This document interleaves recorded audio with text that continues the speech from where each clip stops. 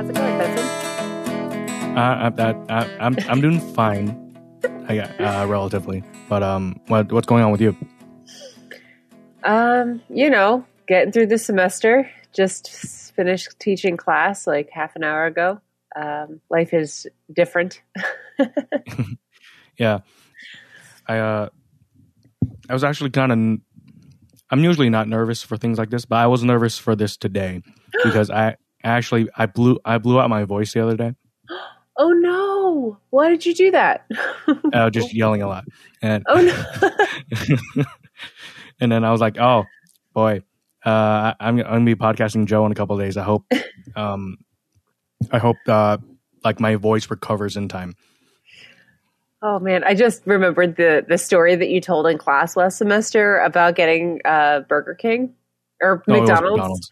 Yeah. So, I'm imagining you yelling ferociously about the order and being hungry and needing the right one. I love that story so much. Yeah, that was fun. So if I sound, I feel like today, I think it was actually the day you replied to me. I blew my voice out, and then I was like, "Yeah, is a couple of days enough to recover?" I was thinking that, and I fortunately I woke up this morning. I was like, it doesn't feel terrible, and I suppose you probably wouldn't have noticed anyway. We haven't actually spoken to each other in a while, but if there's at any point my voice sounds like it cracks or I have to like cough off mic, please excuse that. Don't worry, you're not being graded. Thank God. I think the first time we met was last semester when I decided to take an acting class and you happened to be the instructor. Yeah. I wasn't originally slotted to be the teacher, but due to, COVID things, the previous professor chose not to teach it, and they reached out to me and said, hey, we know that this is, because I teach various things, mostly theater, primarily theater related in the English department, or for the English department. But I originally wanted to take the class because it was to be taught by one of my favorite instructors in the English department, Dr. Erin Striff.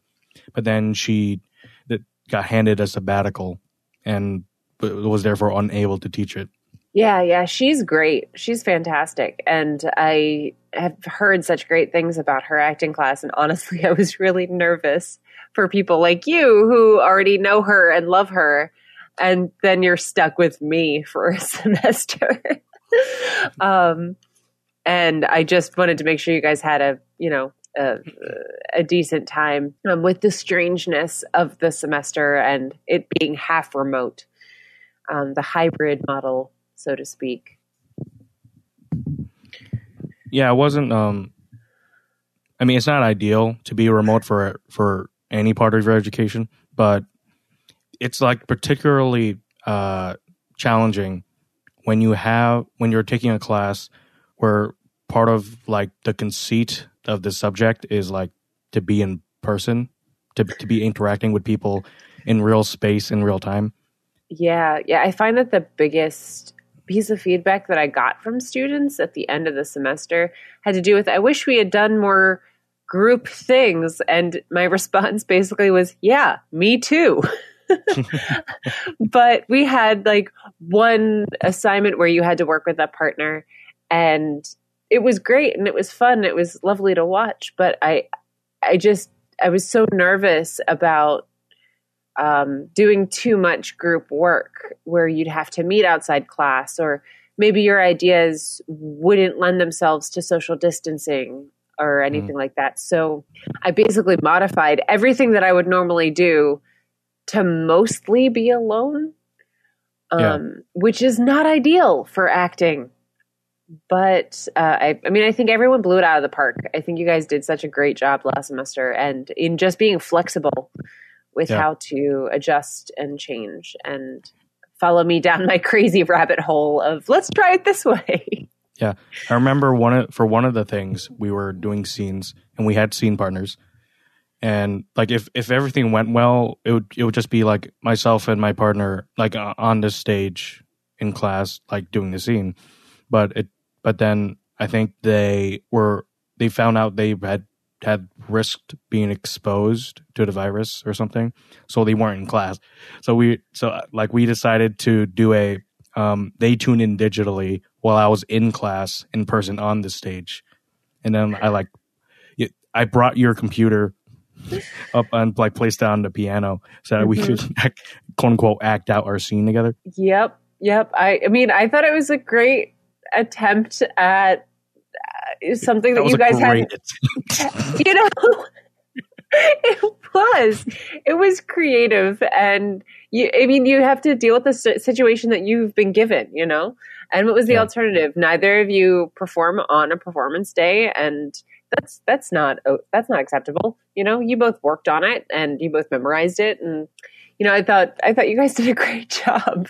And I mean, that happened. I feel like it happened another time where, oh goodness, did that sound come through? I mean, if it didn't, we've now acknowledged it. Okay, great. So no, it's fine. I've had email pings come through on my thing. See, I normally have everything muted, but I guess something with putting my headphones in, it changes all those settings. I don't know.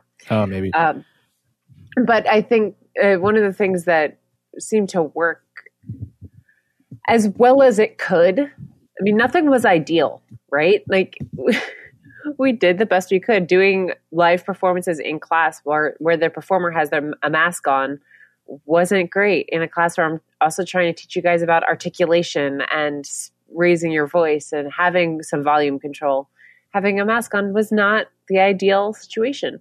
And then having people who were in class but remote was a challenge. So I mean, I'm still sort of glad that it kind of worked by having everyone in class join on their phone to watch the performance of the person on Zoom while my computer was playing the sound.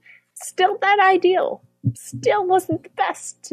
And then the person who was online, they got more of an education in how to act for the camera than act for the stage. And those are two totally different techniques. Yeah. But, you know, I found like it was so easy, and it still is, to complain. It's so easy to be like, well, this doesn't work and that doesn't work and nothing works and everything's the worst. But that doesn't get us anywhere. You know? Yeah. So go ahead. No, I forgot what I was going to say. But yeah, I found myself constantly reassessing how I was looking at any given situation and using the things that weren't working as basically just a way of saying, oh, okay, this doesn't work. So these are the points that don't work. So how do I make them work? How do I make these negatives work in my favor? And, you know, and I just found that was better for my own mental health, along with continuing the education for everyone in class. How long have you been teaching at the university? At UHart, I've been there. What was I first taught, I think, spring of 2019. Okay. Yeah, because I moved to Connecticut in December of 2018, and it just the job sort of fell into my lap. But I've been teaching as an adjunct since I was in grad school. And oh God, I started grad school 10 years ago this year. So I guess, it's like nine years because my first year, but my second year. Right, but yeah, UHart. Yeah. So you are a rather recent addition to the faculty. Because I remember, because I don't know how to say this without sound. Because you know, when I saw the listing for the instructor changed from Dr. Strift to you, I'm like, who the hell is that? Yeah, no, that's fair. That's fair. But I think I suppose because you were adjunct and therefore like at most part time, I probably wouldn't have seen you at all really, and you were only teaching drama, so. Even though I'm like one of my majors is English, and I spend some time, or at least up until recently, quite a bit of time in the English department, I probably wouldn't have seen you. No, not at all. I mean, I just showed up to teach the classes that I taught, and then I'd leave, basically. Yeah. And last spring, before the pandemic, I was teaching 3 classes, and they were all cross-listed, English and drama. Yeah. And so I was on campus a lot more because I was there 4 days a week. And I'd go to I'd work on campus after class to make sure that my attendance was right. And I'd work on quizzes and grading and yada, yada, yada. So I was around a lot last spring, before the pandemic. And then this semester I'm teaching 1 class, but 2 sections of it. And last semester I was only teaching the acting class.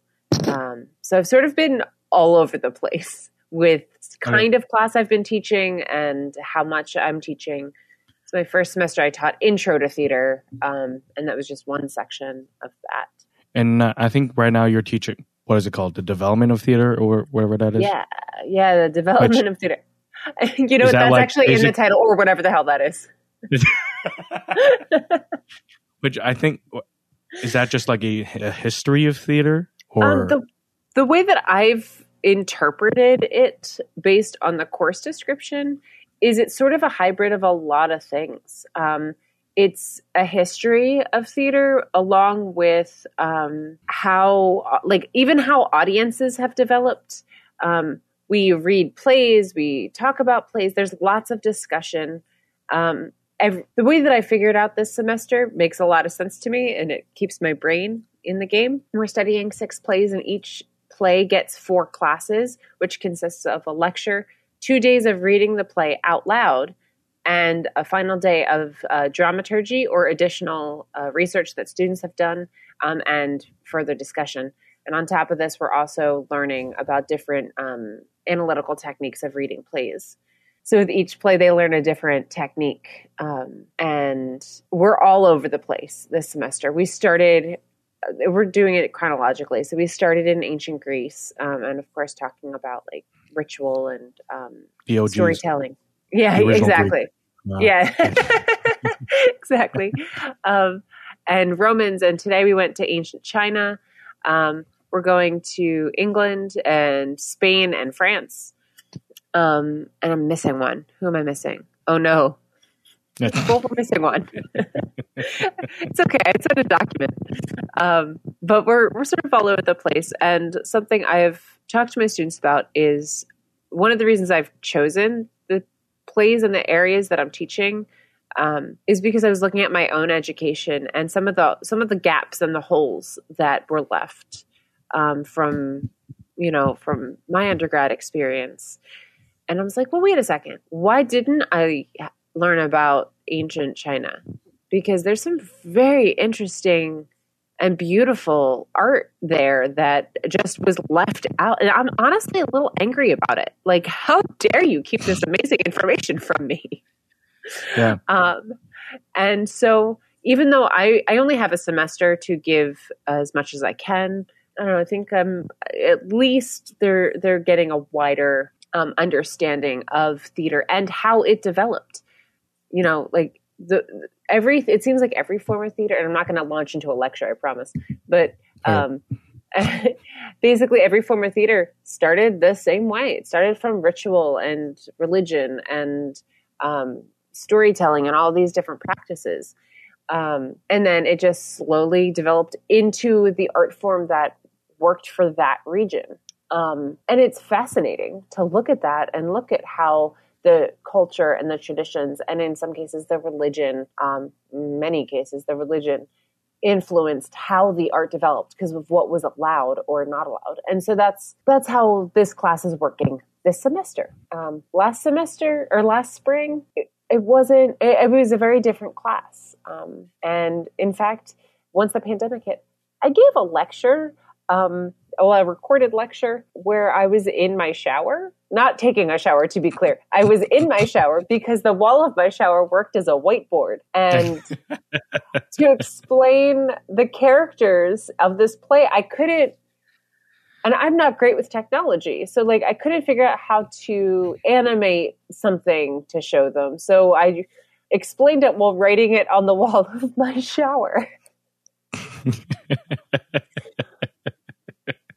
in my desperate attempt to make sense of anything.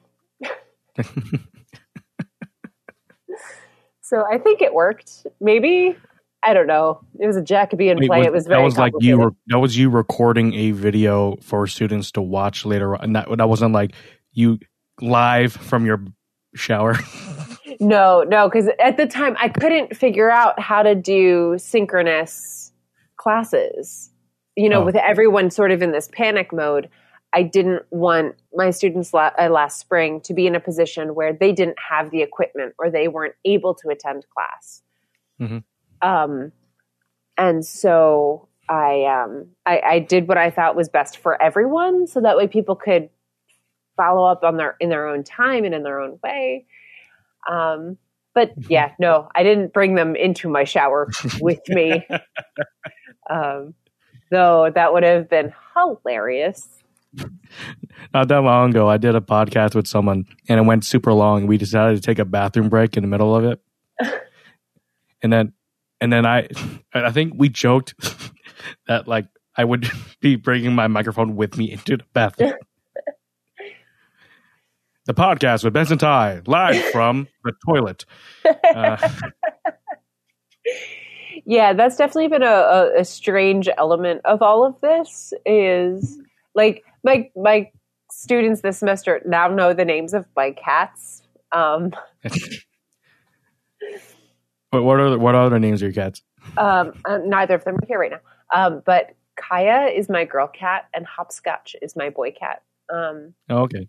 And one of the comments in the group, in the chat on Zoom, a few weeks ago just said, "I stan Hopscotch." I was like, okay. And they both the cats have been with me for so long. I mean, Kaya's probably 13 or 14 years old at this point. She followed me home. And Hopscotch I've had since he was a kitten, like since he could fit into the palm of my hand. So sometimes Hopscotch really needs attention, and he gets very loud. And he just starts meowing at me. Yeah. And I don't know. I find the whole thing to be highly entertaining because we're all in a situation where, like, in no other realm would it be okay to, like, obviously I'm in my bedroom, like you now know, like, because you can see me. I know this is a podcast, but like whoever's on Zoom can see my bedroom. Like, this is sort of what it looks like. It's the curated version. There's a pile of clothes to my left that you can't see, but the curated version. Yeah. It's odd. It's an odd time. In a manner of speaking, I suppose I've curated my room so that it's, I don't know, like interesting to look at, I suppose. Like it used to not look like this. In terms for those listening, this is like so I have my camera set up here, and from that vantage point you basically see me, a keyboard over here, that thing hanging up my guitars, and like a couple of amplifiers underneath.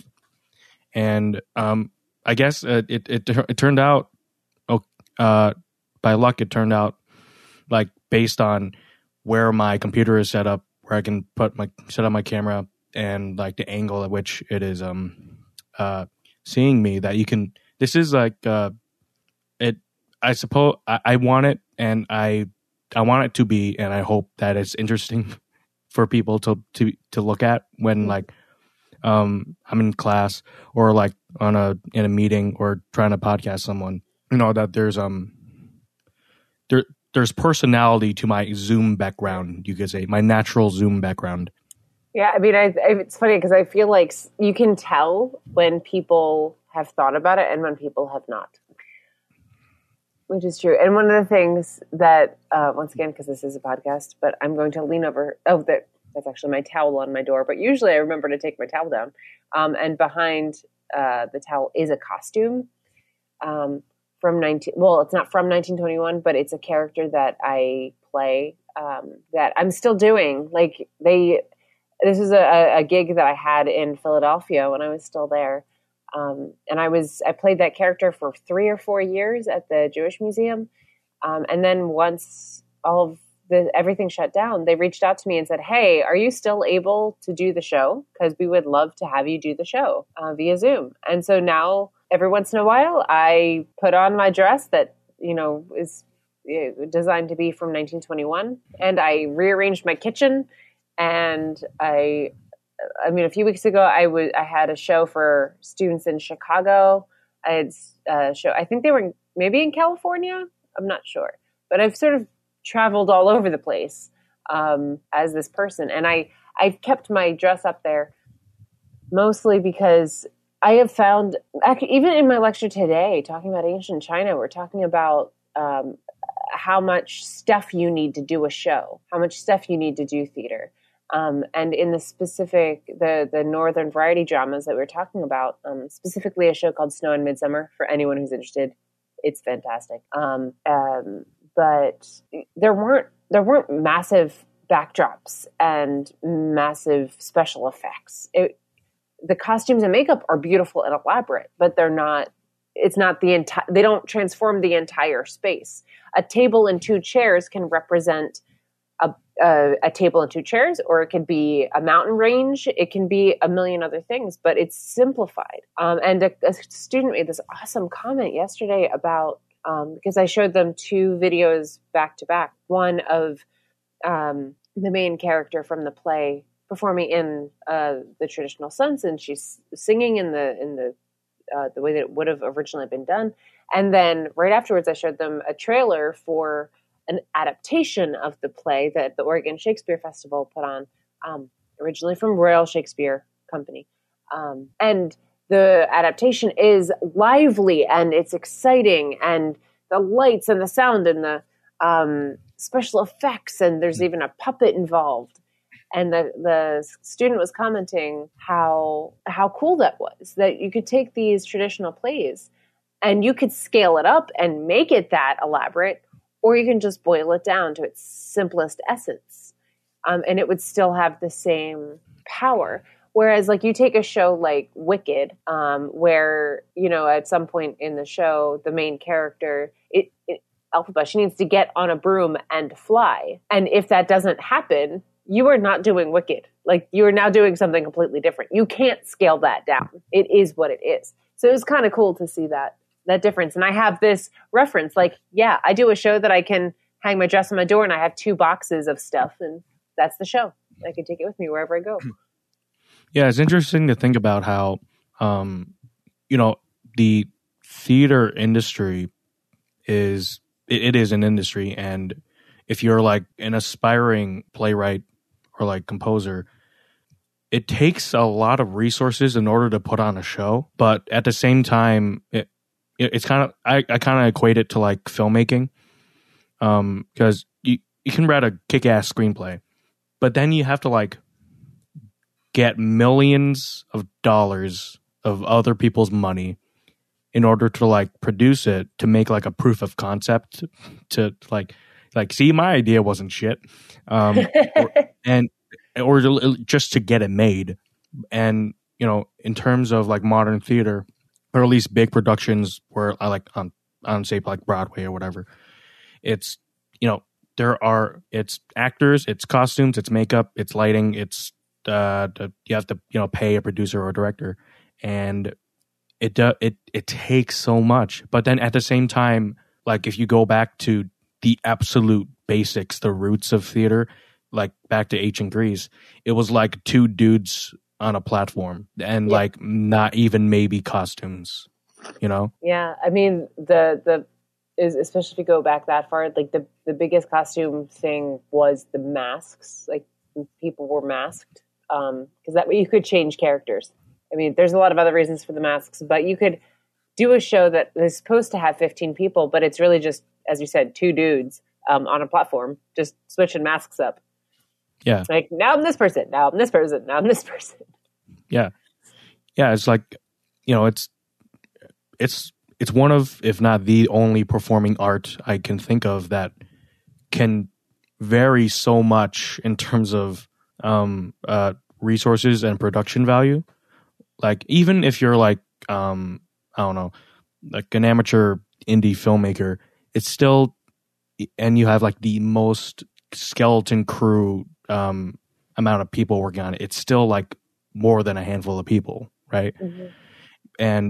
But in terms of like, if you just want to put on a play, pretty much all you need is the venue, and which sometimes if you're so bare bones guerrilla theater producing, it really does not take much. It's like actors, place to put them on, and that's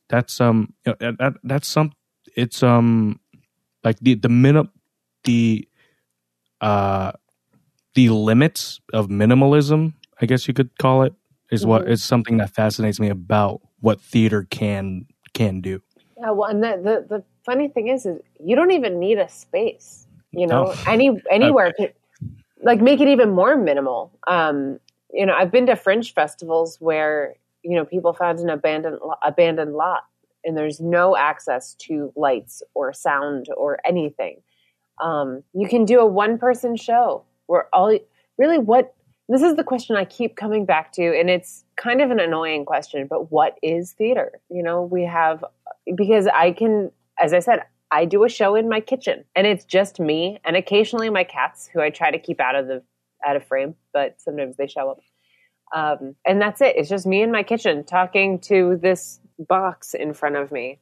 And that's theater. But I could take that show and I could do it on my front porch for the neighborhood children's. And I don't know, I sort of feel like theater exists when you have an audience watching it, because a rehearsal is not considered theater. I mean, it's considered the process of, but nobody would say like, oh, that is the performance. I love that rehearsal. Yeah. It was such a good, I saw this rehearsal the other day. It was so good. The Tony Award for Best Rehearsal. Oh my God. I hope I didn't just blow out your mics from laughing, but yeah, no, that's spot on. Tony Award for Best Rehearsal. Oh man. I got to tell you, there's definitely some rehearsals that I've done that were better than the performance. I actually really enjoyed the rehearsal process, which is honestly probably why I'm in education as well, because it's similar. It's that investigative work. Like I feel like a detective half the time.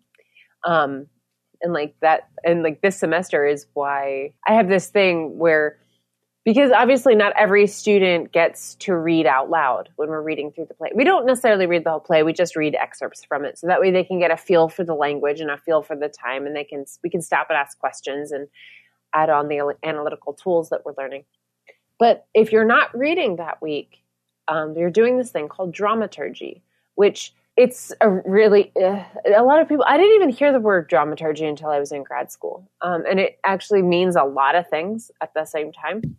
But the way that I'm using it in terms of class right now is basically it's a researcher. It's follow your nose. There's a real job out there called a dramaturg. So like sometimes a production will have a dramaturg who will even put together a packet with whatever information you need to know about the playwright, the play, the time period that the play was originally written in, and the time period that you're placing it in. It's like a whole thing. But my bigger point is that I want the students to be as nerdy as I am, in that I want them to be able to read a play and read something and be like, wait, I don't understand that, or I don't understand that concept, or I don't know that reference. And then basically I'm giving them permission to follow their own curiosity and research something. And then on the last day of that section of classes, they bring that work to class. And I say, okay, go ahead. Then we go through a sequence of students and they share their information. And we have a running document. So anything that they have discovered, the whole class can take a look at in their own time as well. And I don't even know how I got on that topic, but I find the research of things to be fantastic. Yeah, it's like, I think of it almost like the equivalent of musicology,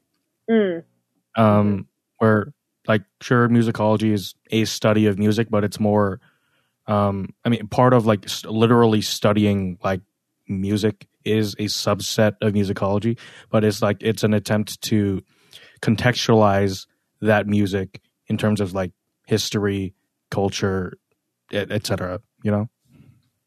Yeah. No, bingo. And that's exactly what we're doing. And I don't know.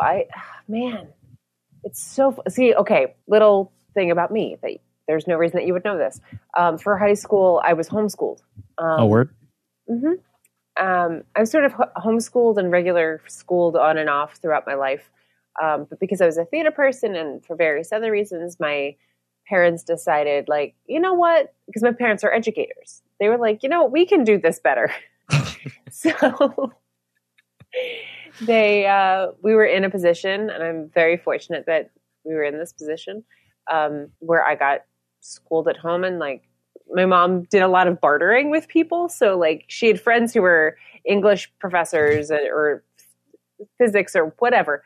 And they would teach me whatever they needed to teach me. And then she would trade music lessons. So, because both my parents are musicians. So my mom I remember specifically, there was one woman who was my English and French teacher. And she would come over and we'd do English and French in the kitchen. And while my mom taught her daughter flute in the other room. And then we'd all have dinner together. Like that was school for me. But the other one was, and this is why I even thought to bring this up, has to do with history. Because I would read my daily history on the train, because I lived right outside Philadelphia. And it was like a 20-minute train ride into the city. And I would do my reading on the train to and from rehearsals. And when I'd get home, my dad would sit me down and be like, okay, so what did you read today? And I'd tell him what I read. And then he'd be like, okay, so let's talk about what's happening in another part of the world. Let's talk about what's happening in music, or let's talk about what's happening in other art forms. Or he would just really put it in perspective on a bigger scale. Like as I was studying the micro, he helped to widen the lens. And, you know, you mentioned the musicology. And so I started to think about how my dad was like, okay, so then Mozart did blah, blah, blah. Like, yay, Mozart. As I'm reading about whatever revolution, and fascinating stuff, because it's all, and I think that's honestly why I always come back to theater, because it just reminds us how we're all connected. We're all a part of the same thing, in a sense. Yeah, I suppose. Well, we all have stories to tell. At the very bare minimum, we all have stories to tell. Sometimes. There's times I think I have a story to tell, and then I get down to it. I'm like, yeah, this isn't anything. Yeah, well, and fact, sometimes that's why you need an editor. Not you specifically, like the general you. Like, I don't know, if you look at the majority of my work or output, it's mostly like me having a everything's like just a big joke, and it like gets kind of meta. I'm basically trying to be Charlie Kaufman, and like it's just, but it all comes back to me trying to write films about making films or something like that, or writing about writing. And I mean, like that sounds like creative and interesting when it's like the first thing I ever make, but then like I keep treading the same ground. Is like it's like people are going to get tired of this, even though on some level I find it hilarious that I keep trying to do that. Well, I will tell you right now, I'm sure there is somebody with a very similar sense of human. Sense of human. You know what? That's the title of my next album, Sense of Human. I love it. But no, I'm sure you have validated somebody's experience and how they view the world, because they're like, oh yeah, I find the humor in this. I get this too.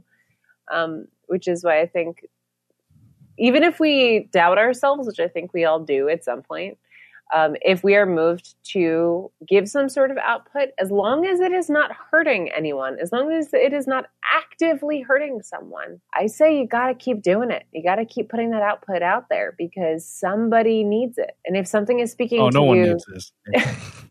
No one needs me adaptation over and over again.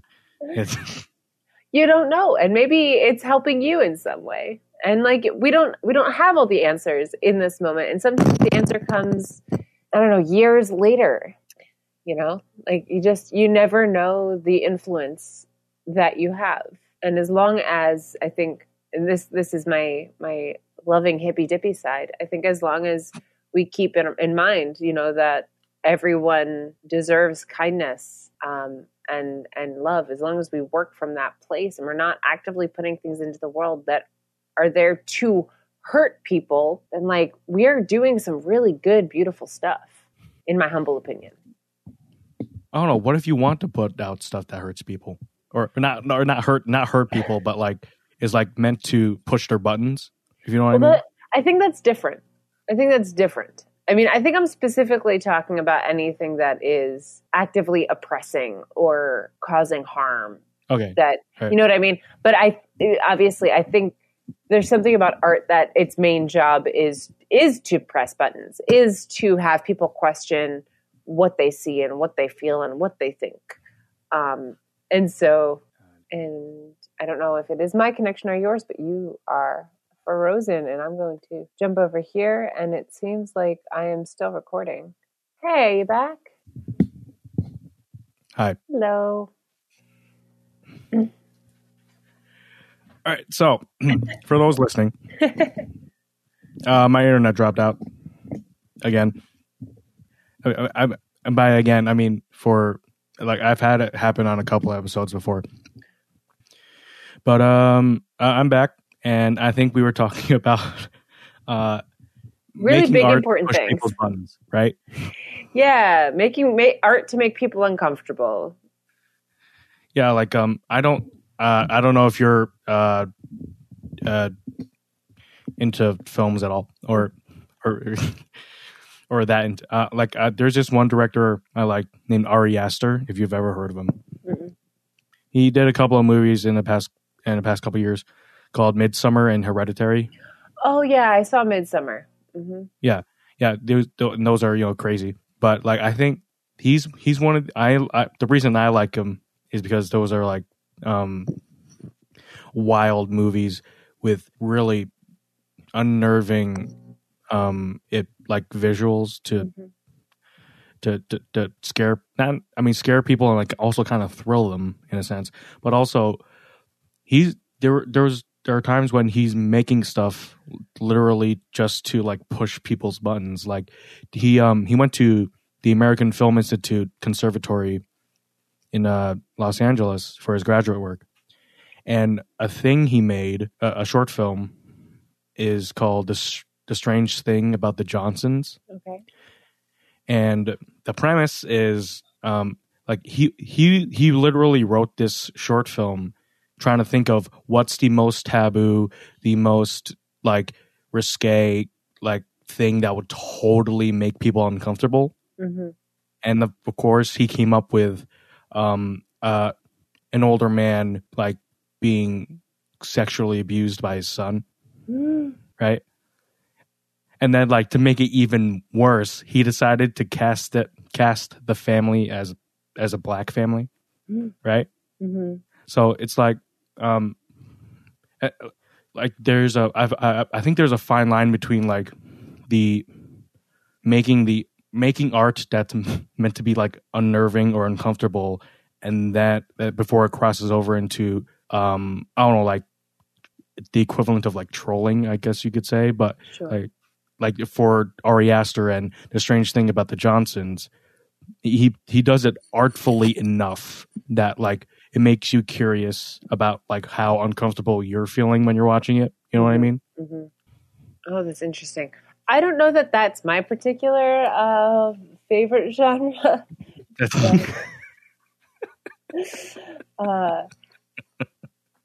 A part of my background is in art. My minor in college was art design and media was the name of the minor. It was the name of the major as well.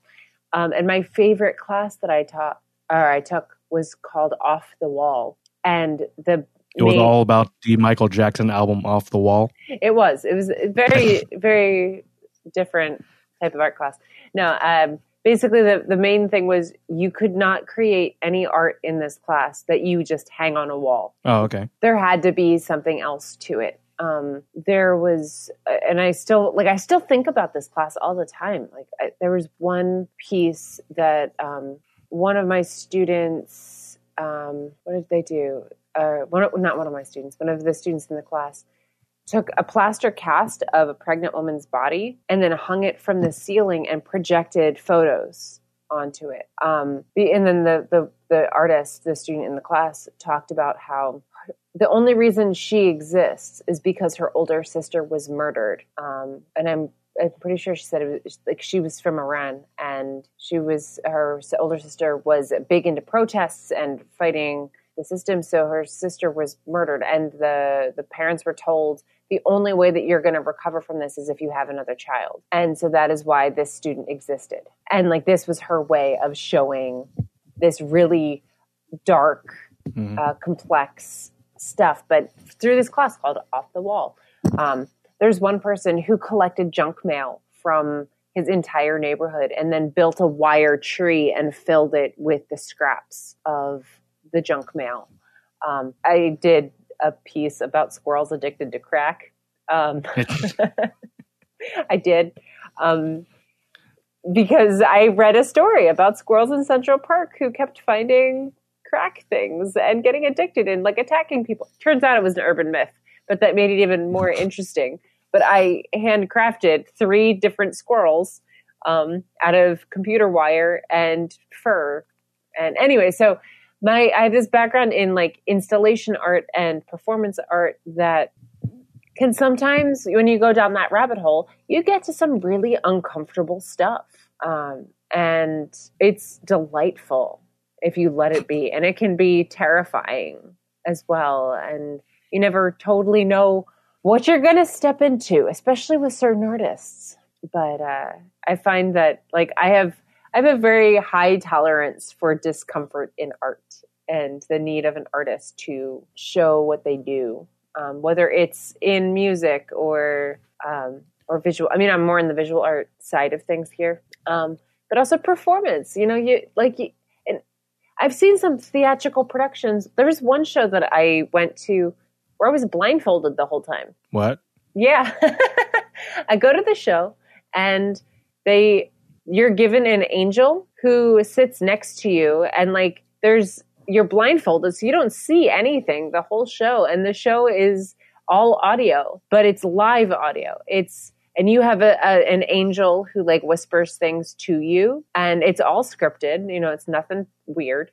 And I actually forget what the show was, but I remember the experience of it. And like, I'm all for it. A devil to be sitting on the other side of you, right? There should have been. But I think if I remember correctly, there was like a main narrator who was in the room as well. Okay. Because all the angels had feminine voices, and the narrator type had a male voice. I think my friend Mark was playing that character. I could be wrong, but I mean, that type of performance I find to be just delightful. Like I like to be encased in theater, in performance, in different experiences. It's fascinating. When you're talking about that production, I thought it was going to go like you were going to mention something incredibly disturbing. No, it wasn't. Sorry, no, I didn't go down. I guess if you don't remember what it like the rest of it, then I guess it wasn't it wasn't disturbing enough to stick in your mind. But but I don't know. Like, have you seen a lot of like performance art? Are you familiar with any performance artists who like? Yeah, like Marina Abramovich is one of my absolute favorites. I know she's like, people have their thoughts about her. Have you ever seen what is it, Documentary Now? Yeah. Okay, so there's a glorious one of her. Done for those listening. Documentary Now is a television series developed by Bill Hader, Fred Armisen, and I think Seth Meyers of Saturday Night Live fame, where they kind of parody like existing documentaries, right? And go on. Yeah, and there's one where they have Kate Blanchett playing this Marina Abramovich type character. Wait, they got Kate Blanchett? Oh yeah, and it's glorious. 10 out of 10 recommend. I do first recommend knowing who Marina Abramovich is first, otherwise it will not be as funny. But she's one of my favorites. There's also a man by the name of Bob Flanagan, who his work is really disturbing. It can be very disturbing because he his whole thing with his performance art was the fact that he was living with cystic fibrosis and he was in pain all the time, and the way that he dealt with it and showed it, and his phrase was "fight pain with pain," and so he would hurt himself in various ways. He would have these like walkthrough installations as well, where they're just little bits of art that he created throughout the thing. There's one where I think he was in a hospital bed the whole time, so people could come up and talk to him. There's one piece, and I don't know how what the rating level of your podcast is, but there's one thing. There is no rating. Okay, great. So unrated. Trigger warning. Things happening to male parts. Okay. So basically what Bob Flanagan did was he was telling a story, telling jokes, while a camera is focused on his male genitalia, which he then hammered nails through while telling jokes and telling stories. Yeah. So disturbing. Yeah. But at the same time, that's how he fought his cystic fibrosis. That's how he fought his pain.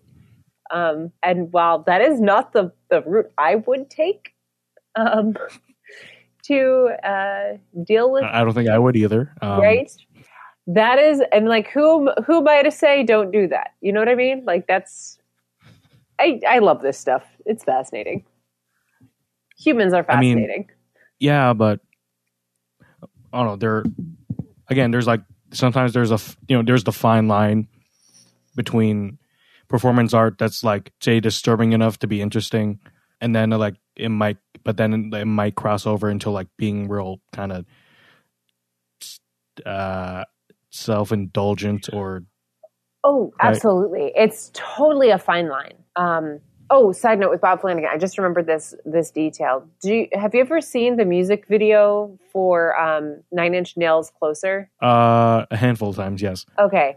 So there is a character in the music video. That's Bob Flanagan. It is? Yes.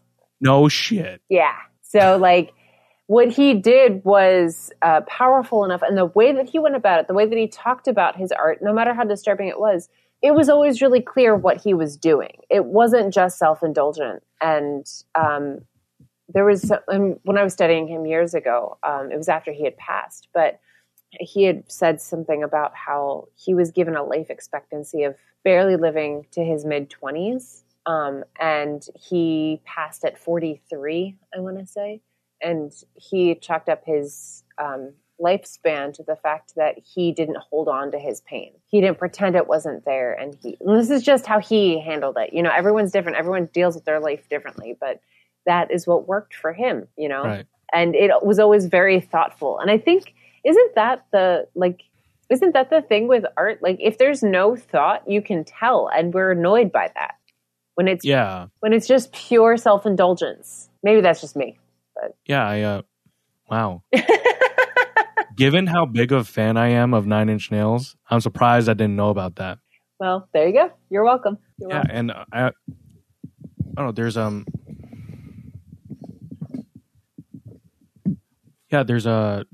when you think about like when people are trying to make stuff, and I guess ultimately you want, at the very root of it, you want to make it for you. No, of course. But then, like, if you only make it for you, then you are being self-indulgent. You're only ever like pushing your own buttons, if that makes sense.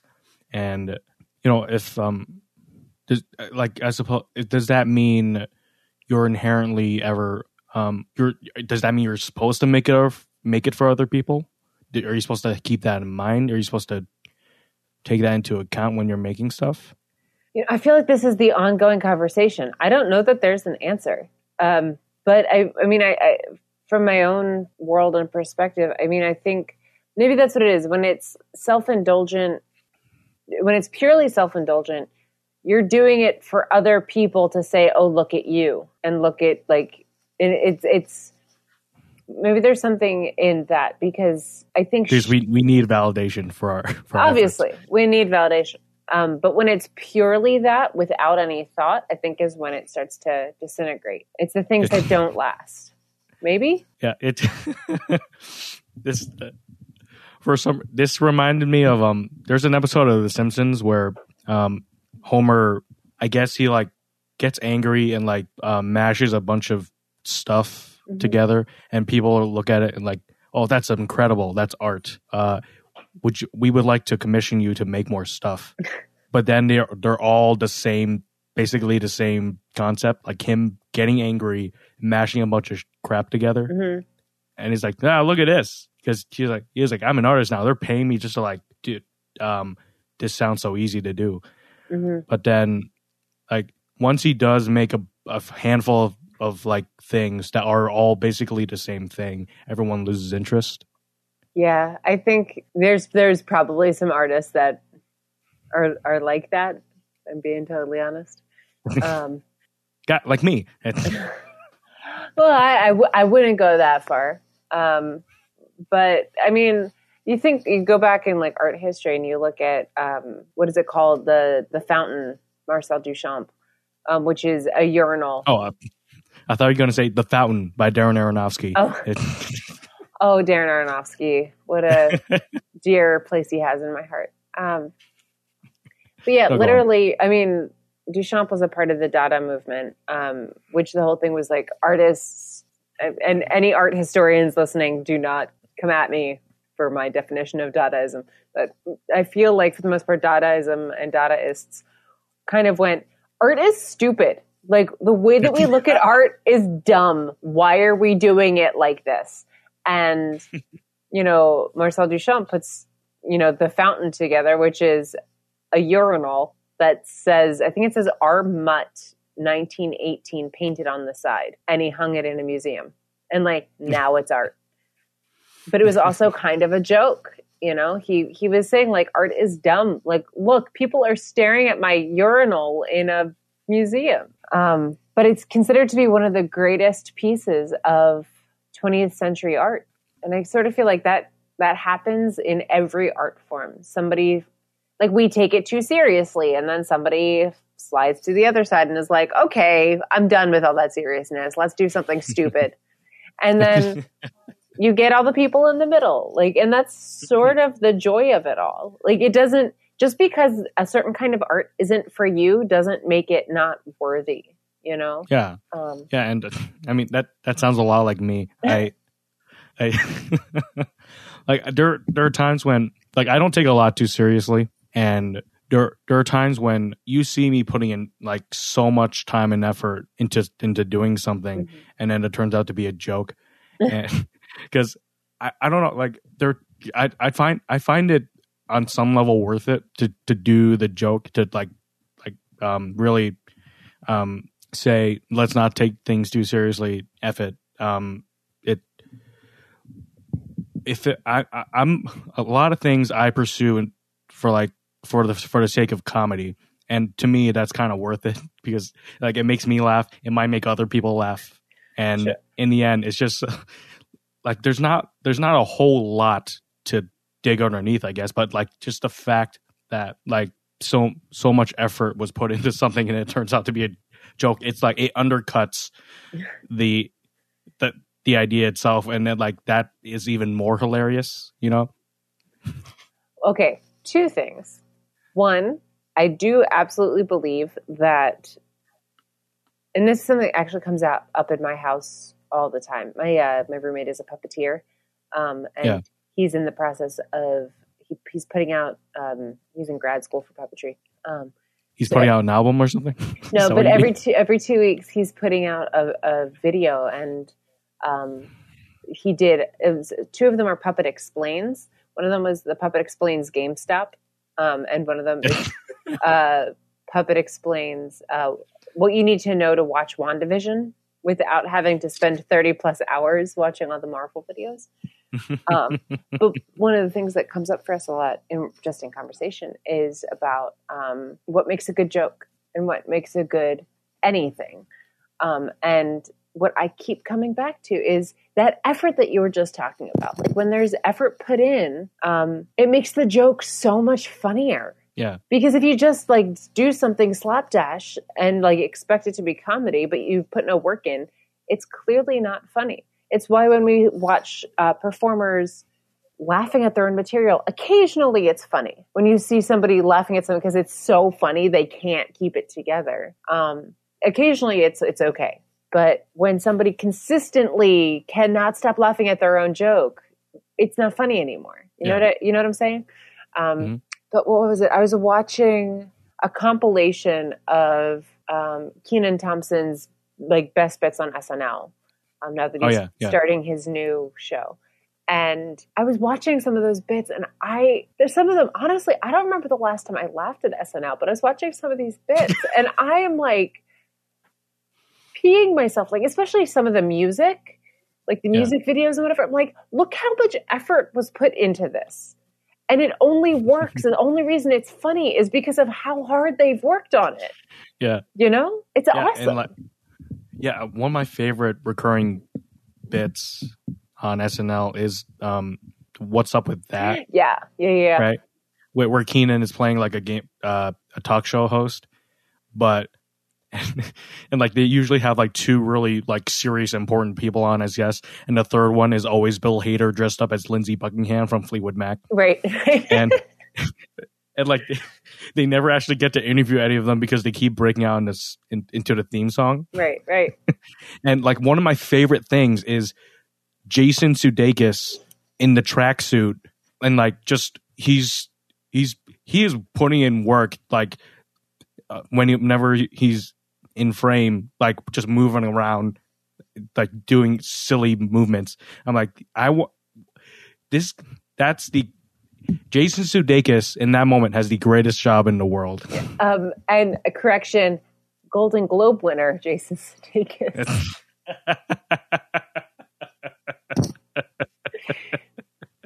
Right? It's so good. Oh, also, just before I forget, my point number 2 was like, is this going to be a joke? Is this all just a setup so that way you can like make fun of me on a public platform? I just need to know ahead of time. Like, that's fine. I'm cool with it. I mean, are you saying what are you asking if I'm going to edit this in a way to make you look?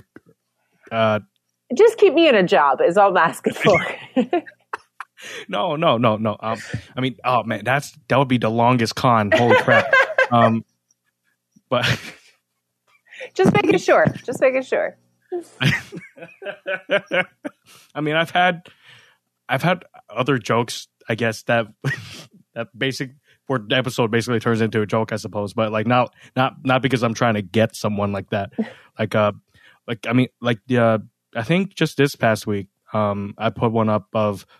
I did with a friend of mine who we originally did one last year in February, but like the recording came out like crap, and it was like at that point it was the longest thing I'd ever done. It was like a couple hours long, and then when on that first session we joked that like if we ever do one again, it has to be double that length. Oh no! And so when we convened to record another one, but it was us reviewing the first session because that session, of course, couldn't be released, right? Right. And then, of course, it went on longer than the actual episode of us reviewing that first session, and then we actually tried to have like a quote unquote normal conversation, and then it ended up being 4 hours long, the entire thing. Oh my gosh, that's a lot.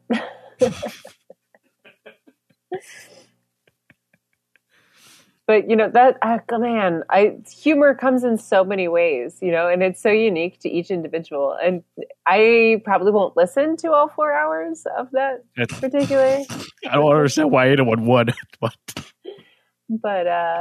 you know what? Like that's really funny. That's amusing. And you know, if there's anyone who's actually familiar with the show, like this entire thing was is built on a joke basically. Like I don't have a particular theme. I don't really interview people. I'm not asking them. At least I don't plan to ask them deep questions about anything. And I would say the most successful ones are the ones where we're making each other laugh for an hour. But like literally, the name of this show is The Podcast with Benson Ty. I'm not. If you look at my website, the tagline is "I talk to people and record it." This whole thing is me being facetious because I'm not taking it too seriously. You know. Sure. Well, and hopefully you. Not to put myself in this category, but hopefully you talk to some interesting people and you get to hear things that you wouldn't normally get to hear or ask things that you wouldn't normally get to ask.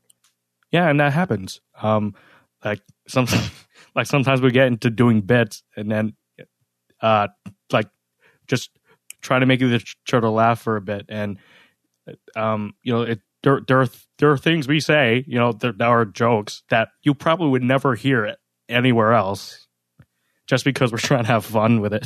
Yeah, absolutely. Oh man, it's good stuff. And I feel kind of bad because like I got out of class. I haven't left my chair since teaching, right. Except I think to blow my nose because I was feeling really allergic.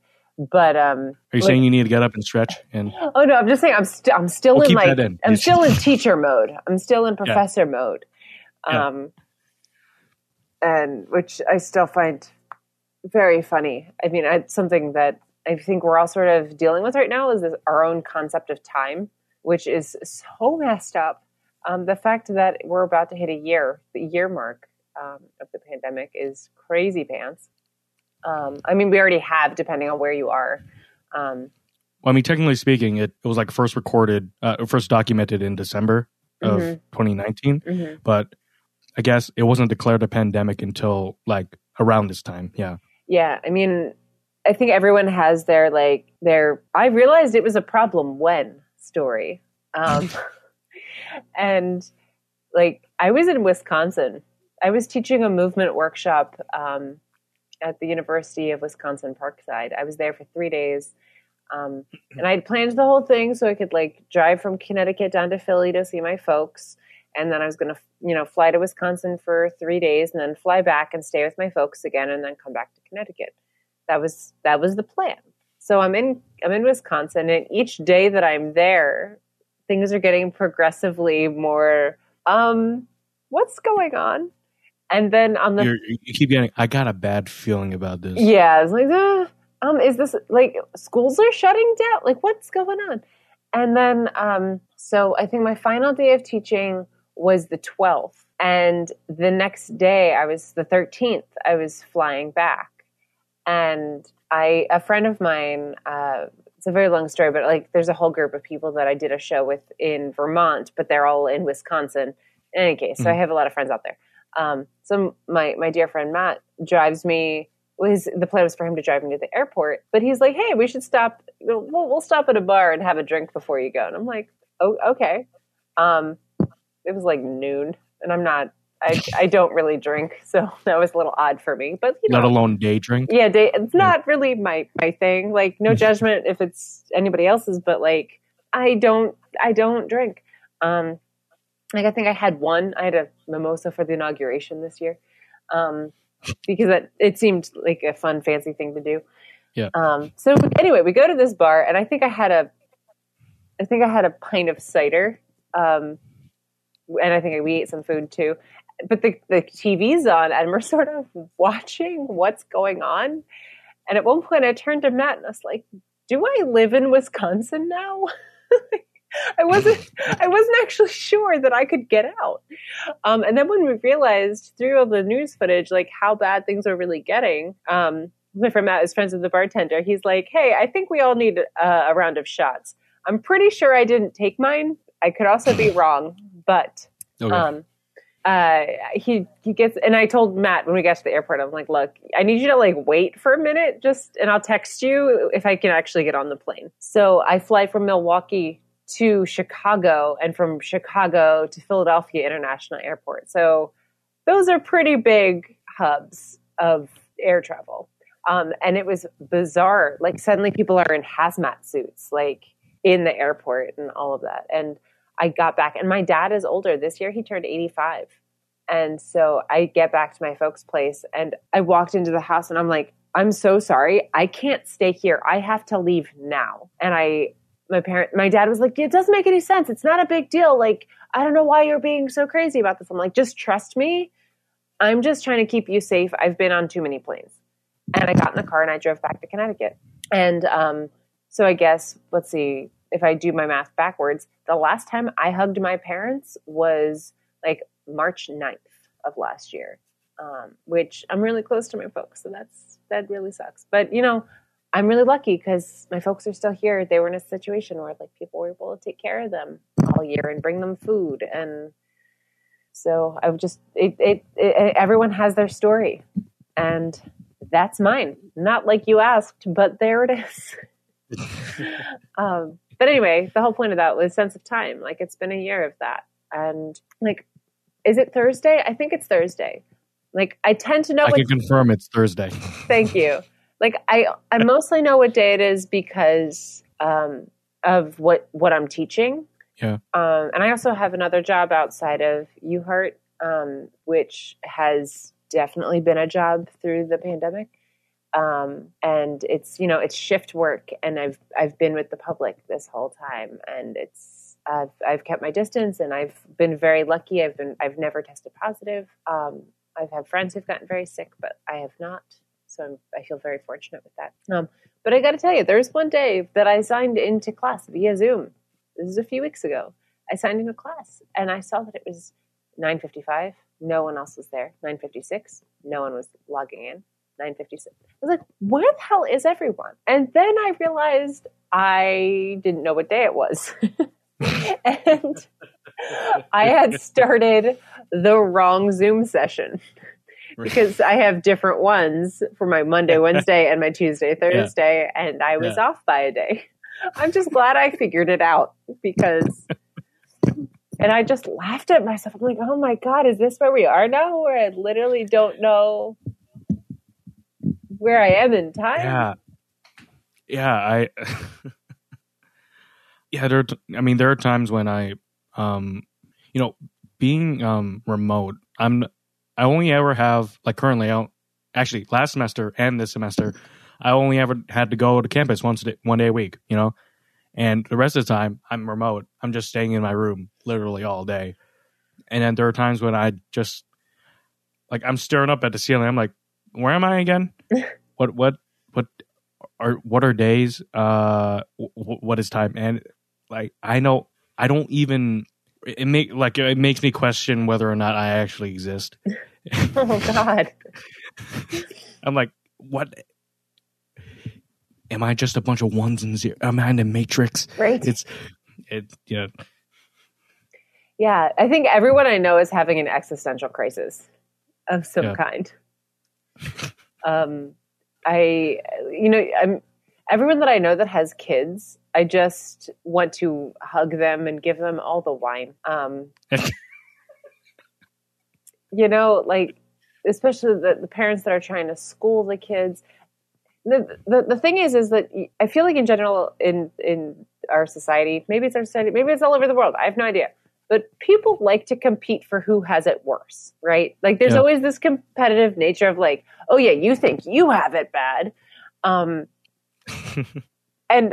I sort of get it because we want to feel validated in our own misery or something.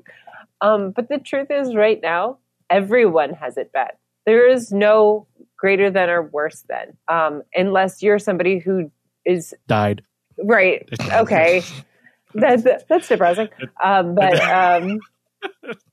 unless you're like an extreme introvert where you really do not get anything from being around people, this is hard for everyone, whether you're a parent or a student or a teacher or, someone like me who's a teacher and I'm also a shift worker. And it's a lot and it's a lot for everyone. And how do you validate each other when you're like, yeah, but I need you to see me too. I need you to know that I'm in pain too. But I validate your experience. And I see these conversations all the time. Like everyone is like fighting for who has it worse. It's like, no, we all do. We all have it. And and if you want to have it worse, congratulations. You can have that title. Have it. I don't want it. Yeah, just have everyone in a group crying session. Right. But distanced. And oh my God. There was a show talking about immersive theater from earlier in the conversation. I saw the show years ago now. And I was in a tangent. I was in a show with this guy who was like, hey, I'm going to see this show. You should come with me. I'm like, okay. So we get on a train. We are on a train for an hour. And then some random person picks us up from the train station, takes us back to his house. And then somehow, I think we walked to a few miles to some small venue place. And we show up and there's a drum circle. So I'm like, okay, I'm in a drum circle now.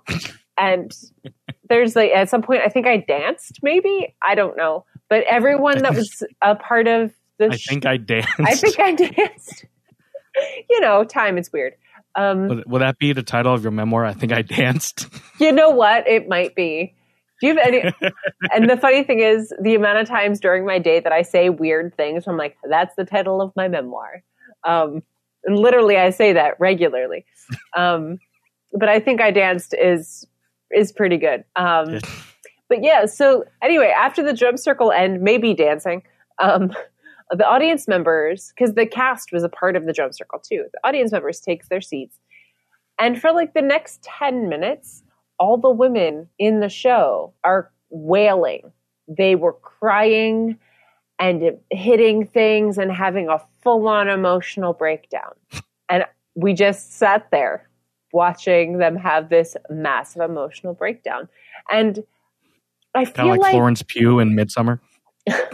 Oh, yeah, something like that. Yeah. And I want to say that it was a production of the Trojan Women. I think. Okay. I'm pretty sure. So it's an ancient play, which is, I think this was the whole immersive theater thing. They wanted us to get into the space and get into the vibe of the story. And here's all these women who are mourning the loss of all of their husbands and sons and cousins and brothers and whatever. And so they spend the first, and maybe it was a minute and a half and it just felt like 10 minutes, but they went for it. They didn't even hold back at all of the screaming and wailing. And then afterwards, after the show, I don't remember a damn thing from the show though. Not after that moment. Don't remember anything. I know people talked. I heard there was talking. Which that's the title of your companion memoir. Right. I think I danced and I heard there was talking. But then after the show, we all went into the lobby and there was a potluck. All the actors brought food and we just hung out with the actors and had a meal with all the audience members and the actors. And I don't know, honestly, going back into that memory, I don't remember why I brought it up, but I think it probably had something to do. Oh, it had to do with wailing and crying and the amount of time that I think about that theatrical experience. First of all, as a performer, I'm like, that looks exhausting. Yeah, to have to do that. But also, if you need it, how cathartic that would be. We are so trained to be quieter and be smaller and not express our emotions in a healthy way. And so I sort of wonder, maybe we could all have a Zoom chat where the only purpose, you just cry the whole time. The first 10 minutes, the first half hour, just cry. No speaking, just cry and wail. You could punch things, only, soft things. Don't hurt yourself. And then maybe for the next half is you just laugh, unbridled laughing, get it out, get that energy out of your system. I don't know. Now I think that's going to be the next hour after we stop this call. That's my life for the next hour. Group cry therapy. Yes. But remotely. Yes, remote group crying session. We can start another podcast where it's just me and a guest crying for an hour. Yes, I approve. I approve this message.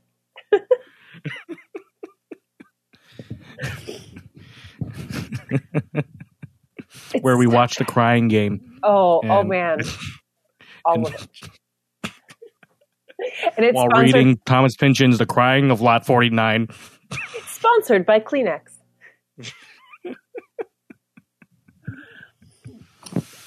Are you saying that's what we should be doing after we're done recording this? Yes, that's what I'm doing. That is what I'm doing. And then I'm going to go to the chiropractor, and it's going to be good.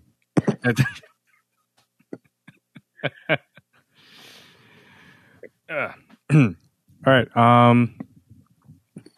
We've been going for a while. Do you have to get going, or?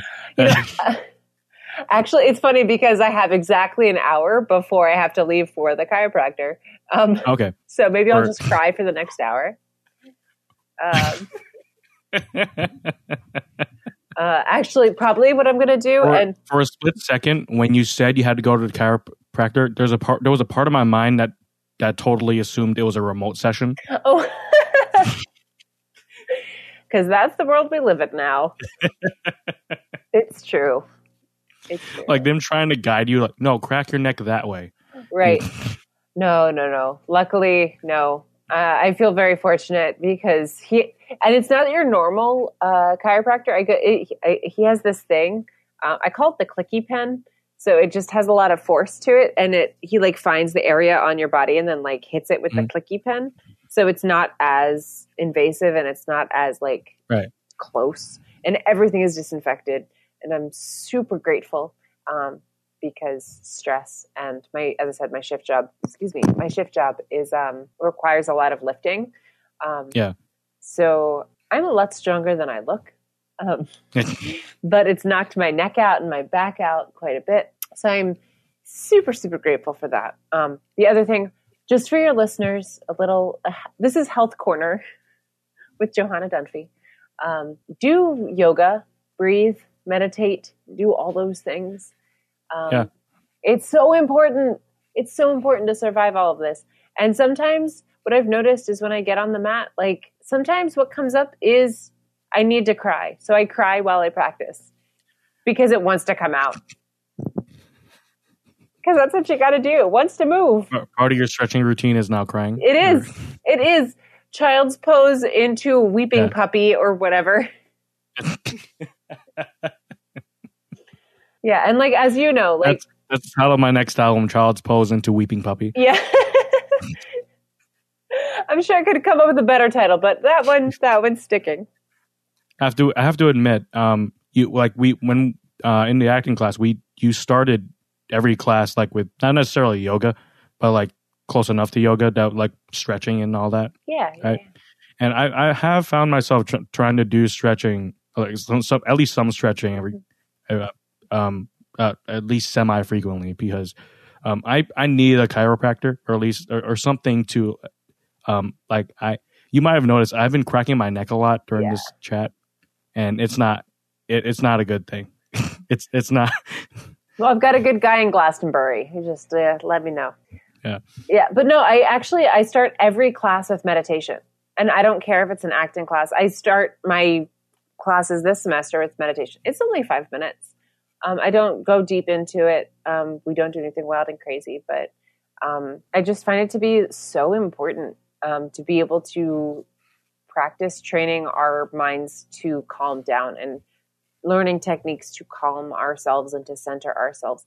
And also, the first 5 minutes of class don't matter anyway. If like we're being totally honest, like people are running late.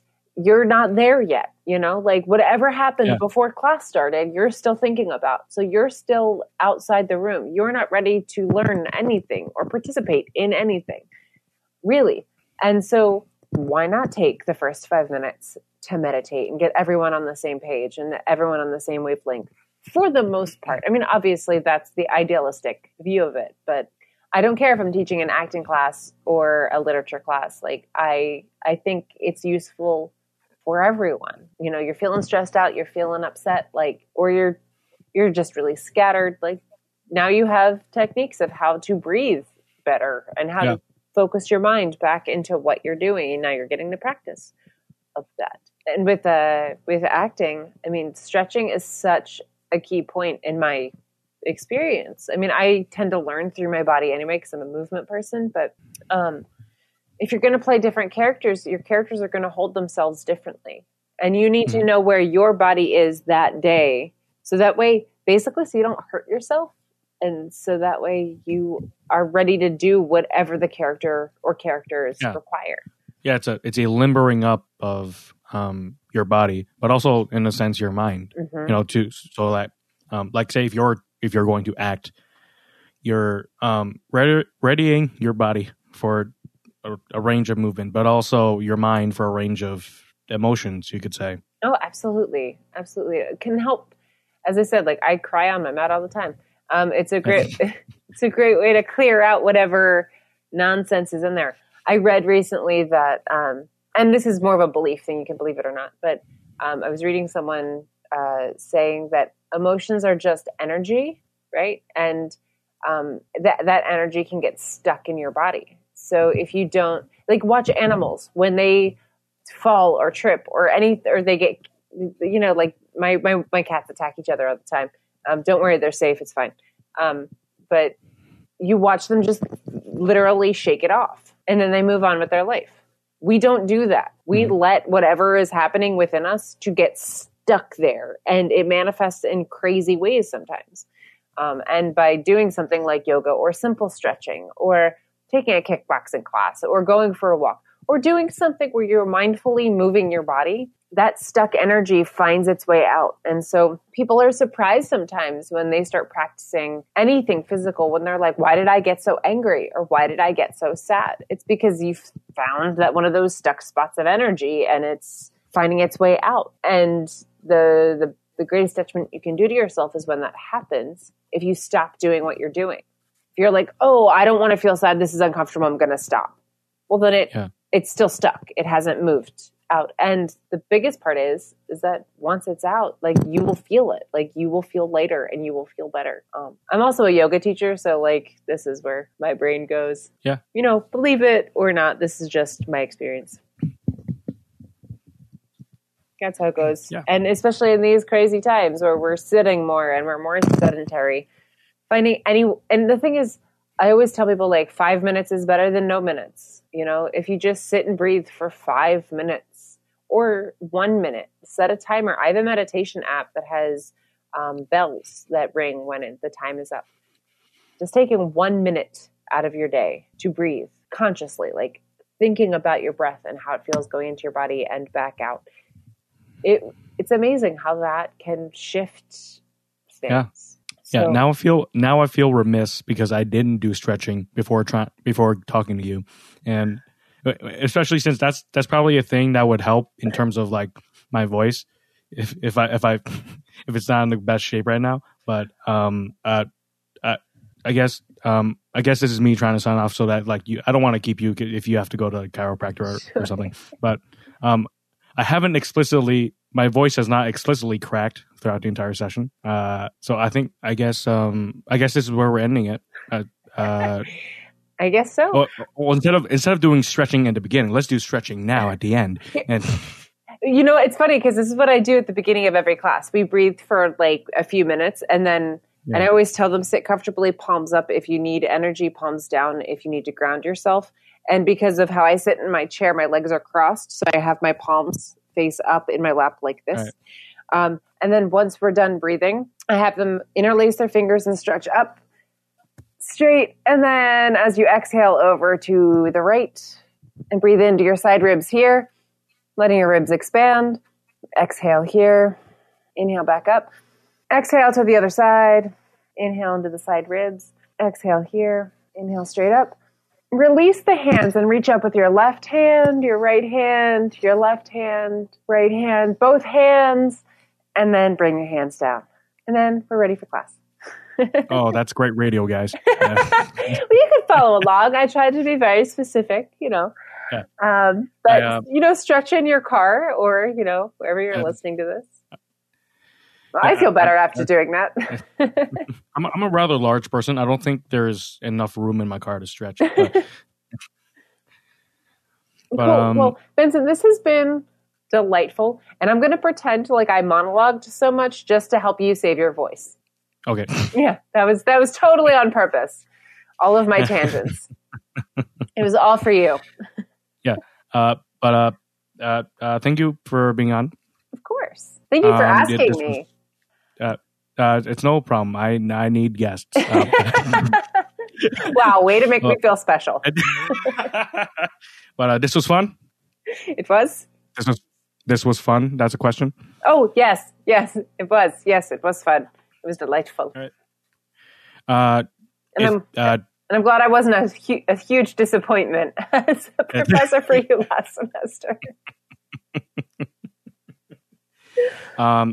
Would you be interested in like returning at some point? Yeah, sure. I'm around. Yeah.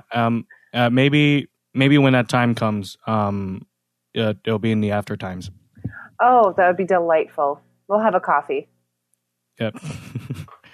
And we'll cry the whole time. Our next podcast is just us crying. No, that's the other podcast I'm starting of me just crying with a guest. Well, there you go. I'll be your first guest. Yeah. On the crying podcast. Benson ties the crying game. Love it. Love it. Oh dear. Oh man. All right. I need to eat some food before I continue on with my day. Okay. Thank you for having me. This was awesome. I really enjoyed talking to you and having this lovely conversation. Yeah. And I'll just one more thing. Like, were you able to like check out any of the previous episodes? I haven't had a chance to yet, but I'm excited to. You have something to listen to on the way to the chiropractor. It's true. I do. All right. Thank you again, Johanna. This was fun. Good talking to you. And bye. All right. Take care. Bye-bye.